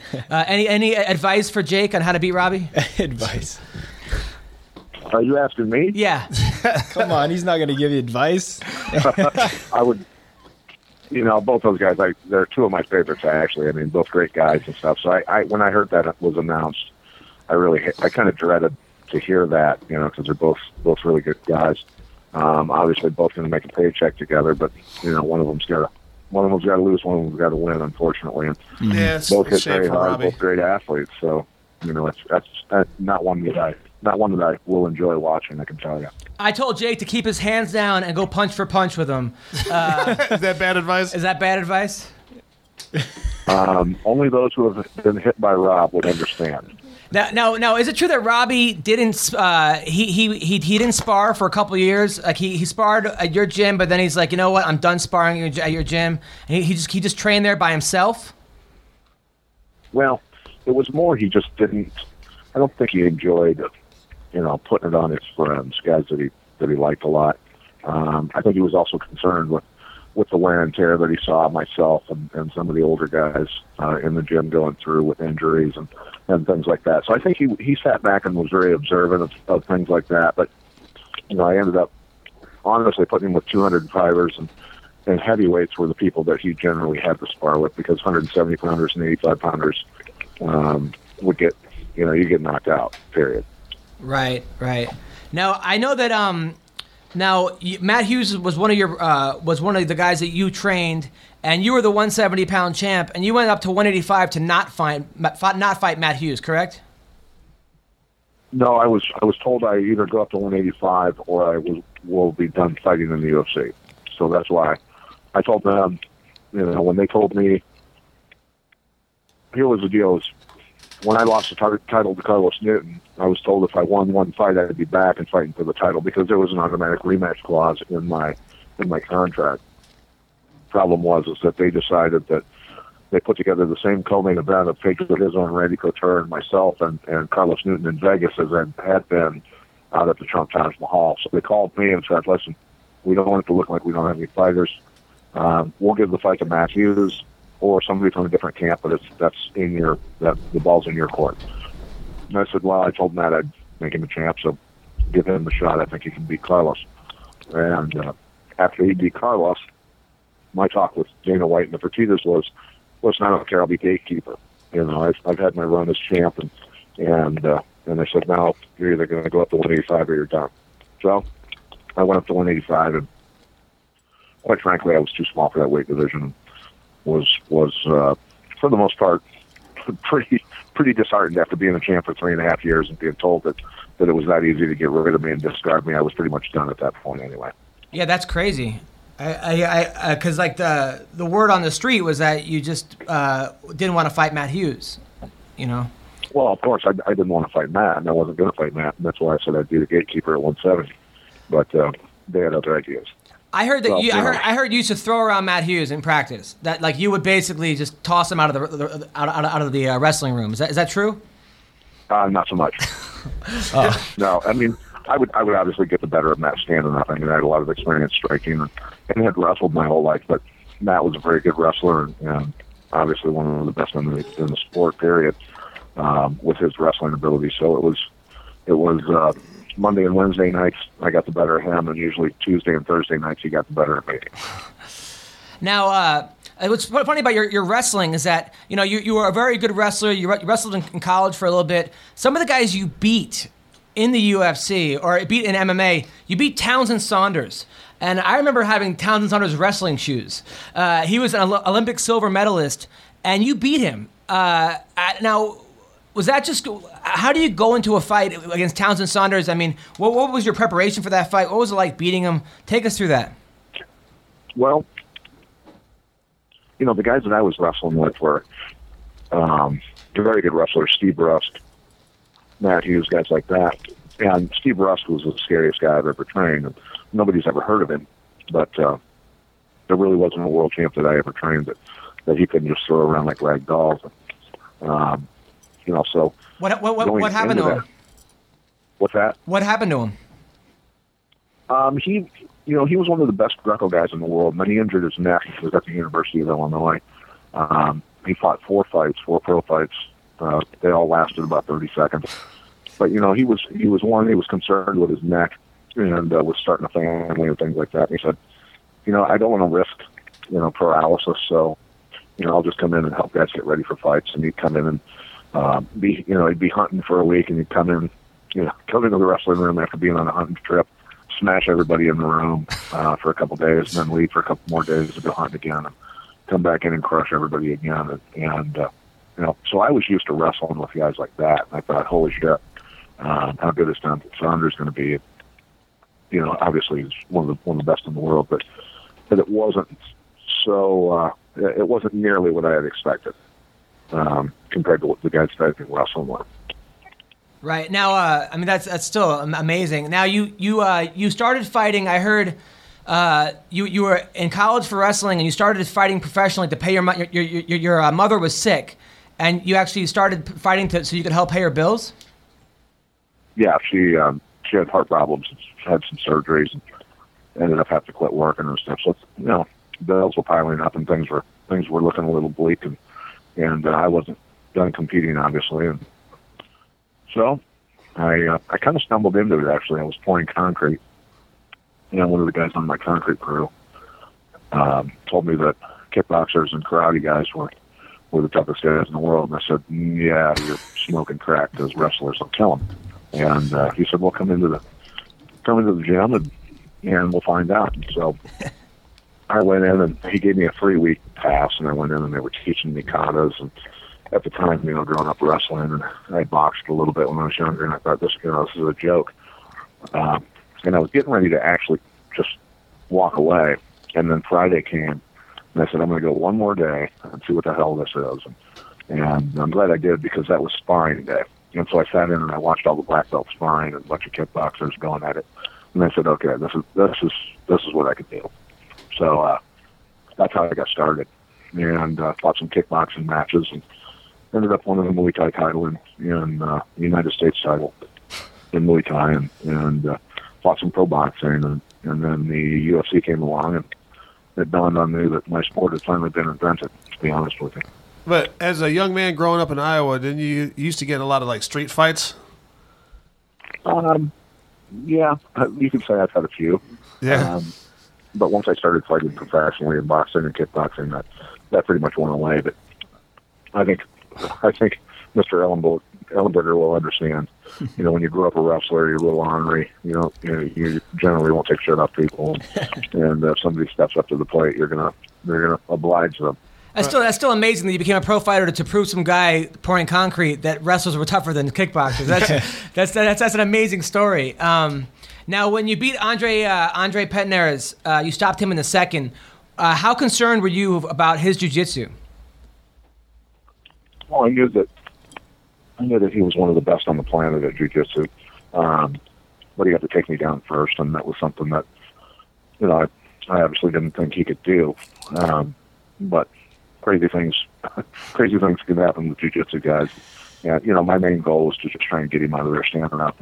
But no, he's very slick and currently still one of the absolute best coaches, jiu-jitsu coaches that are walking the planet. And then when you fought Dan Severn for 20 minutes, how much weight advantage did Dan Severn have on you at that time? 100-something pounds. I think it was like 85, something like that, 90. God, what was that? Probably, I think without cutting weight, I was probably, at the time, 185 in good shape. So he was about 275. I mean, take us through that fight. I mean, you're going up against a guy who's a legendary wrestler, one of the best on the planet, who's got you by 85 pounds. Good God. I mean, what's going through your head at that time, and how did you manage to have a draw against him? Well, we had to, somebody had to win definitively, either a knockout or a submission to be declared the winner, so it was going to be a draw. But, it was a really hot, I think it was July or August. It was like 95 degrees at night, very humid, and probably lucky for me because the canvas was very slippery. So I was only on top of him, I think, once or twice in the fight. And when I was underneath him, I was able to kind of squirm out of tight spaces and avoid some of the elbows and knees and stuff, because back then it was legal to knee to the head when you had somebody down. So when he was cross-sided on me, it was, that's not a good place to be under Dan Severn when you can knee in the head and elbow you. So I was able to kind of squirm. So that might have been a little luck involved, too. Yeah, that was a different, time, too. People don't realize during that time period of, you could front headlock and knee guys in the head, and it was a lot more brutal than it is now. I mean, now, people start playing the game, they touch the canvas, and it's not like it was back then when there wasn't a lot of rules, and neither, I don't think the ref really enforced a lot of them either. Or weight classes. Right. Mm-hmm. I mean, what do you think about, some of the current topics, like the fighter pay, or guys bitching about pay? Or do you think these guys are underpaid? Or, I mean, how do you feel about this? Well, I think that there has to be, number one, competitions between promoters, and that I think that will eventually be addressed. I think that there's things happening that are coming about that I think things will level off, and I hadn't even heard of it before, but media people started calling me, asking me about a major lawsuit against the UFC, and I don't know anything about it, but if the media knows something about it, then I don't know, maybe they obviously know more than me, but there's some things happening. I think fighters are and you don't expect guys who are in the middle of their career, climbing, trying to win a UFC title, to speak out about things. They're going to have people like, a massive law firm do a class action or whatever it's going to be to get the UFC to be able to, for competition to even be able to start, because there's a lot of people with a lot of money out there that don't even want to get into the sport because of the way the UFC has it locked up. And you look at boxing and Mayweather making $70-80 million his last two fights each. Now that doesn't leave a whole lot of money for the guys on the undercard, but at the same time, if you're a fighter, you're in it to become a world champion, and that's the kind of money that guys would like to make, at least 10, 15, 20 million per fight, because how long is our career? But in boxing, if I and another guy are the two best guys in the world and we decide to fight each other, well, we can talk to different promoters and say, listen, we're taking 50% each. You can cut into that. You can take 10% of each of our percentages for 20, 25% maybe, and we'll let you promote it. And they'll talk to Don King, Bob Arum, Golden Boy, people like that. And that's the power that the fighters have in boxing, because of the Muhammad Ali Act. Well, that doesn't exist in MMA. It quite frankly should, because the fighters should have the ability to pick who they want to promote for them. Yeah, it's a very good point, and I think maybe like a fighter union might be an idea to toss around. Now, There's word on this also. Well, I keep saying that. Now, what is this about you being a Freemason? Yeah, I am a Freemason. Yes, I am. What is a Freemason? I don't even know what that is. Well, we got some education here, bud. Yeah, We got I know. what? I mean, I like looked it up, and there were a lot of different definitions of it. And you're part of some secret society or something. What exactly is this? Well, you can look at it this way. I mean, there have been a lot of very pivotal people in history who were Freemasons. 17 presidents. Obviously, a lot of senators, a lot of congressmen. Winston Churchill. People like that around the world. There's probably 6 to 7 million Freemasons right now currently on the planet. But even guys like John Wayne, great actors who have been Freemasons. And basically, you could ask 10 Masons what being a Freemason is. And 10 of them could give you 10 different answers, and they'd all be right. But it is a group of men who try to surround themselves with men who have aspirations in life and want to do great things for not only their own families but for society in general. And it is a secret society, but there are technically no secrets. And until you become one, you truly don't understand what being a Freemason is. So how often do you guys meet? Well, there's what's called a stated meeting, which is usually the first either Monday through Friday of the month. And then depending on that, there's what's called degree work, where people who want to become Freemasons go through first, second, or third degrees. And so it just depends on when those are scheduled. But generally, we'll have one meeting a month, and a couple times people going through degree work or something like that. So you guys just show up to some kind of hidden church and just throw out a warehouse and throw out ideas? No. If you look at, if you were to Google search Freemason lodges in your own hometown, you'd be able to find them and go right to them, and even talk to the guys on when they're having a stated meeting. You could sit down with them and ask them questions and what it is about Freemasonry that might appeal to you. And the only two prerequisites to being a Freemason is, one, you've got to believe in God, whatever God may be to you, and two, you can't have any felonies. So T-Rex as long as you're not a troublemaker and you believe in a superior entity, they might let you in. I'm in. Were any of the Rothschilds Freemasons? I think there's maybe one or two, but for the most part, they are not. And that's the thing that there's a lot of legend and rumors and technically just flat out bullshit that's been written about Freemasons. Yeah, like New World Order. The fact that the New World Order falls under the Council on Foreign Relations and the Trilateral Commission and the Central Bank. Those three together, those would be your New World Order. That has nothing to do with Freemasons. Though. Is Tim Sylvia a Freemason? No, he's not. He's just a Mason. He's laying bricks right now. He's just a Mason. All right. Now I heard your only regret in life is getting that tribal band tattoo. Is that true, or? Wait, what? I heard your only regret is getting that tribal band tattoo. Is that true or no? Oh no, trust me, I've got a lot of regrets in life. A few here and there. I know. I was just kidding. I've made a few mistakes in my life. Nobody gets through life without making mistakes. It's just as long as you learn from them. Well, Pat Miletich, you are a legend. We would love to have you back on the show. Anytime.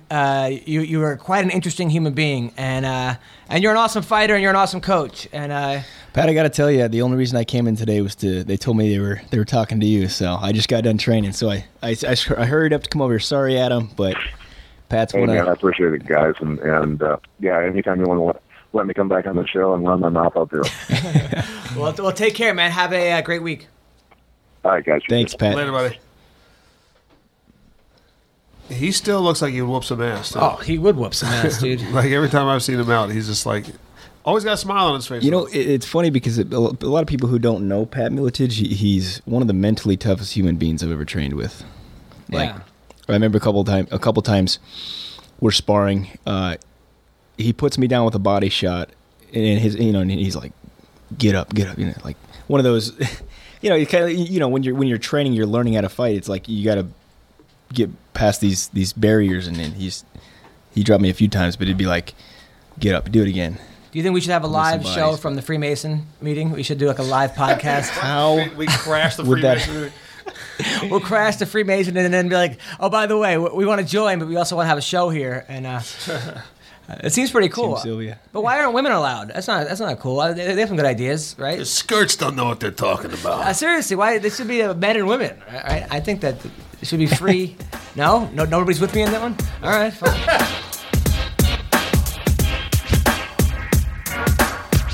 All right. Well, Jake Ellenberger, man. So Jake came in late, which Thanks for showing up. the fact that you came is still amazing. I know you've been training. How's it going, man? Yeah, it's good. No, I really look forward to coming in. So, everything's good though. Training's going really well. I enjoy coming in here and kicking it with you guys.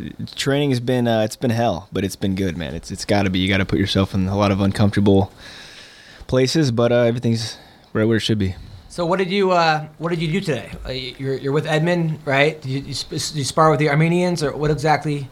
A little bit, yeah. A little bit. This is like our speed week, so we sparred a little bit. I've been sparring with a guy who's a few different guys, but a couple Muay Thai and a couple really fast boxers. And you just stand up, no wrestling, no grappling. No, we do MMA. We'll do both, yeah. But I've been a lot of focus on just being aware, seeing things, and defense, just moving. So, but aren't you killing those guys? Because those are mostly boxers. Aren't you like busting their like as far as MMA? Aren't you just taking them down? Yeah, well, there's a few guys that actually do MMA. The Muay Thai guys, there's a few guys that actually fight MMA, but it's tough because when a lot of the guys I'm going with are fresh, so it's like you go with two rounds with this guy, and then you go with the fresh guy. So it's like these guys are maybe not as skilled, but they're fresh. So yeah. It's definitely tough. And you're also at Reign and Kings as well? Yeah, I've been at Reign a lot. Mm-hmm. I haven't been at Kings as much as I'd like to be, but you only got so much time. So how's that going? Are you training with Mark? Yeah, I've been with Mark and Daryl Christian's he was a Greco national champ, phenomenal coach, and there's a great room, a lot of good guys down there. So your camp couldn't be going better. Everything's right on. I remember the last camp you had distractions. You had the ex-girlfriend. She was yada yada. None of that this time, correct? No, I wouldn't blame it on that. But yeah, there was. But there were other people like Munoz blamed it on it. Oh, there were other people. There was whispers about it and stuff. And sure, I mean, I'm not going to make excuses. You know what I mean? I had some things that I was dealing with some other things that weren't like had nothing to do with relationships. But oh, really? Yeah. So. But as far as now, is like the ex calling you up and be like, just so you know, I still love you, just to fuck with you, or no? She's like, no, oh, that's good. No, good. Nothing like that. That's good. So, okay, well, you look good, man. You look like you're ripped. He's buff, man. Yeah, this is yoked up. Thanks, man. Thank you. So, I'm excited for you, man. I'm nervous though. It's weird having like your friends fight, man. It's I'm telling you, I think I'm more nervous than you are, to be honest. Probably I'm not. But that's the way training is, man. It's so much. It sucks. It's hell, but you got to do it, and makes it. I'm not nervous. You get a little nervous before you walk out, but that's about it. What did you think of the Matt Brown fight? It was exciting. Wow, that was an exciting fight. That first round was crazy. And Eric Silva too. Man, he's a fun guy to watch. Like he's exciting, but he gets a little complacent, and I don't know. Do you think he had a terrible game plan though? Of like, let me get into a backyard brawl with Matt Brown. Yeah, I mean, if he probably would have studied a little more film, you could see Matt Brown just moves straight forward, and if you let him, he's going to do well. So it's like he's got to meet him or cut him off, or I don't know. He stood back. He took a lot of punches, so it was going to be a hard fight. What would you do if you were fighting Matt Brown? You would cut him off? Yeah, well, if he's coming straight forward, you got to either meet him or get an angle. So if you move straight back, you're in trouble. Your ears gotten bigger. Is that? I don't think so. No, your ears gotten bigger. I'm getting leaner, so maybe it just looks like it's. Is that what bigger. It is? Yeah. I think if you drain your ear, you'd make 125. I honestly. Maybe. No, my ear used to look just like I had to get surgery on mine. Really? My ear looked. Really? It wasn't as bad. I had plastic surgery on mine. Now is that cartilage in there or is that fluid? No, it's cartilage. It's hard. Yeah. I can't even feel it, to be honest. Really? Mm-hmm. Now, does anybody ever start with you and then see your ear and be like, you know what, I'm not doing this? Yeah. I find myself looking at dude's ears all the time. in bars and stuff like that, if I see a dude with ears, I'm like, yeah. Sure. You know, I don't really put myself in that situation. There's been some situations like out at a bar or something, and people get drunk. Guys will get tough, and then they're like, kind of, you can tell they see you, and they're like, I'm cool. Like, right. I once said when I used to have that, and then like after I got it drained and fixed, I had to get reconstructive surgery. They were like, don't let anybody. I had to wear like a plastic turban on my head. They were like, don't let anybody. Do you have a cast? I had to have a cast on my head. And there was, Hilarious. and they told me like, Did you try to fly? what they were saying like, well, don't like, get it cold or all this stuff. But they were saying that I was worried that like I'd be making out with a girl and she would go to kiss my ear, and I had to be like, oh no, you can't. And I was so embarrassed. I was shy. I was like 19 at the time. I was like, hey, go to the other ear, the one that's not like that, because what are you gonna do? Like, oh my god, look what you did. My ear would turn purple. Do you ever have that problem with chicks trying to kiss your ear? Not really. Yeah. No, I was actually at Lake of the Ozarks. One of my buddies I went to high school with has a place down there, and I was swimming in. I was with a bunch of friends, and a girl actually bit my ear. A girl bit your ear? Yeah, she was drunk. I wasn't even looking though. She was drunk. She came up and she's like, "I just wanted to bite your ear," and I'm like, "Whoa." Did it bleed? No. A girl just wanted to randomly bite your ear? Yeah, I thought it was. Was she a vampire? I don't know. I don't know. It was. She was a little bit inebriated. Have you ever like been doing stuff to a girl that I can't really talk about right now, but like say you're doing it and she kind of grabs your ear because she's about to have an orgasm?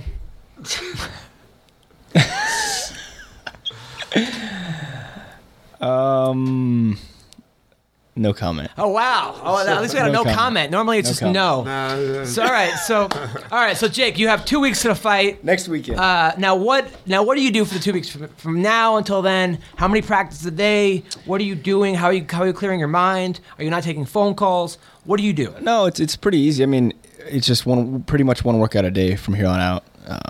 Watching your weight a little more carefully, but how's your weight right now? Weight's great. I'm 185 right now. Hydrated, so everything's on point. You got 15 pounds. Yeah, but That's nothing. Yeah, if you're hydrated, it's easy.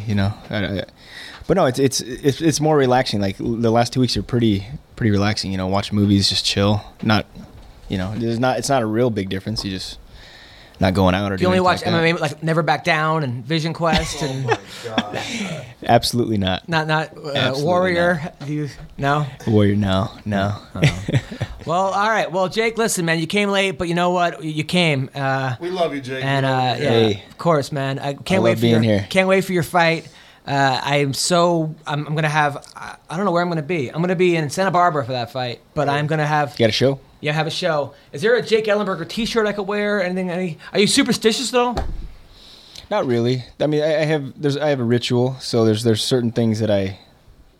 What's your ritual? You burn a. What's your ritual? Come out with a cross like Diego said. No, just kidding.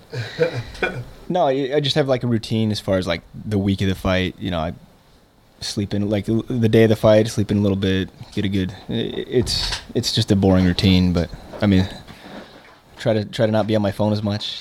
Gotcha. All right. Well, listen. All right. So Fox Sports, thank you for having us. T-Rex, where can people find you? Todd Rex is at Todd Rex on Twitter and Todd Rex on Facebook and ToddRex.com website. Any shows coming up? I am at the same weekend that you're fighting, I'll be at Flappers in Burbank. Flappers. Yeah, Flappers in Burbank. Is that a real place? It's a real word place. Flappers, Okay. yeah. Okay. That club, I love that club. They should not have named it Flappers. They could have named it anything else But Flappers. than Flappers. But you It would've won't been forget better. the name. They could have called it the Auschwitz Comedy Club, and it would have been more. Auschwitz. It's just honestly that Flappers is the worst name. All right, so Jake, where can people find you? You can find me at Ellenberger MMA, and next weekend, May 24th, UFC 173. Yay. And I will be at Captain Brian's the Off the Hook Comedy Club this San Marco Thursday Island. to Sunday in Marco Island, Florida. Every show at 9 o'clock. Every show. Follow me at Adam Comedian on Instagram or on Twitter at MMA Roasted. AdamHunter.com. There will be a text from last fight and another MMA Roasted video coming out for 173. I can't wait. Thank you, Fox Sports. Thank you, DJ Schroep. Take care and have a great week.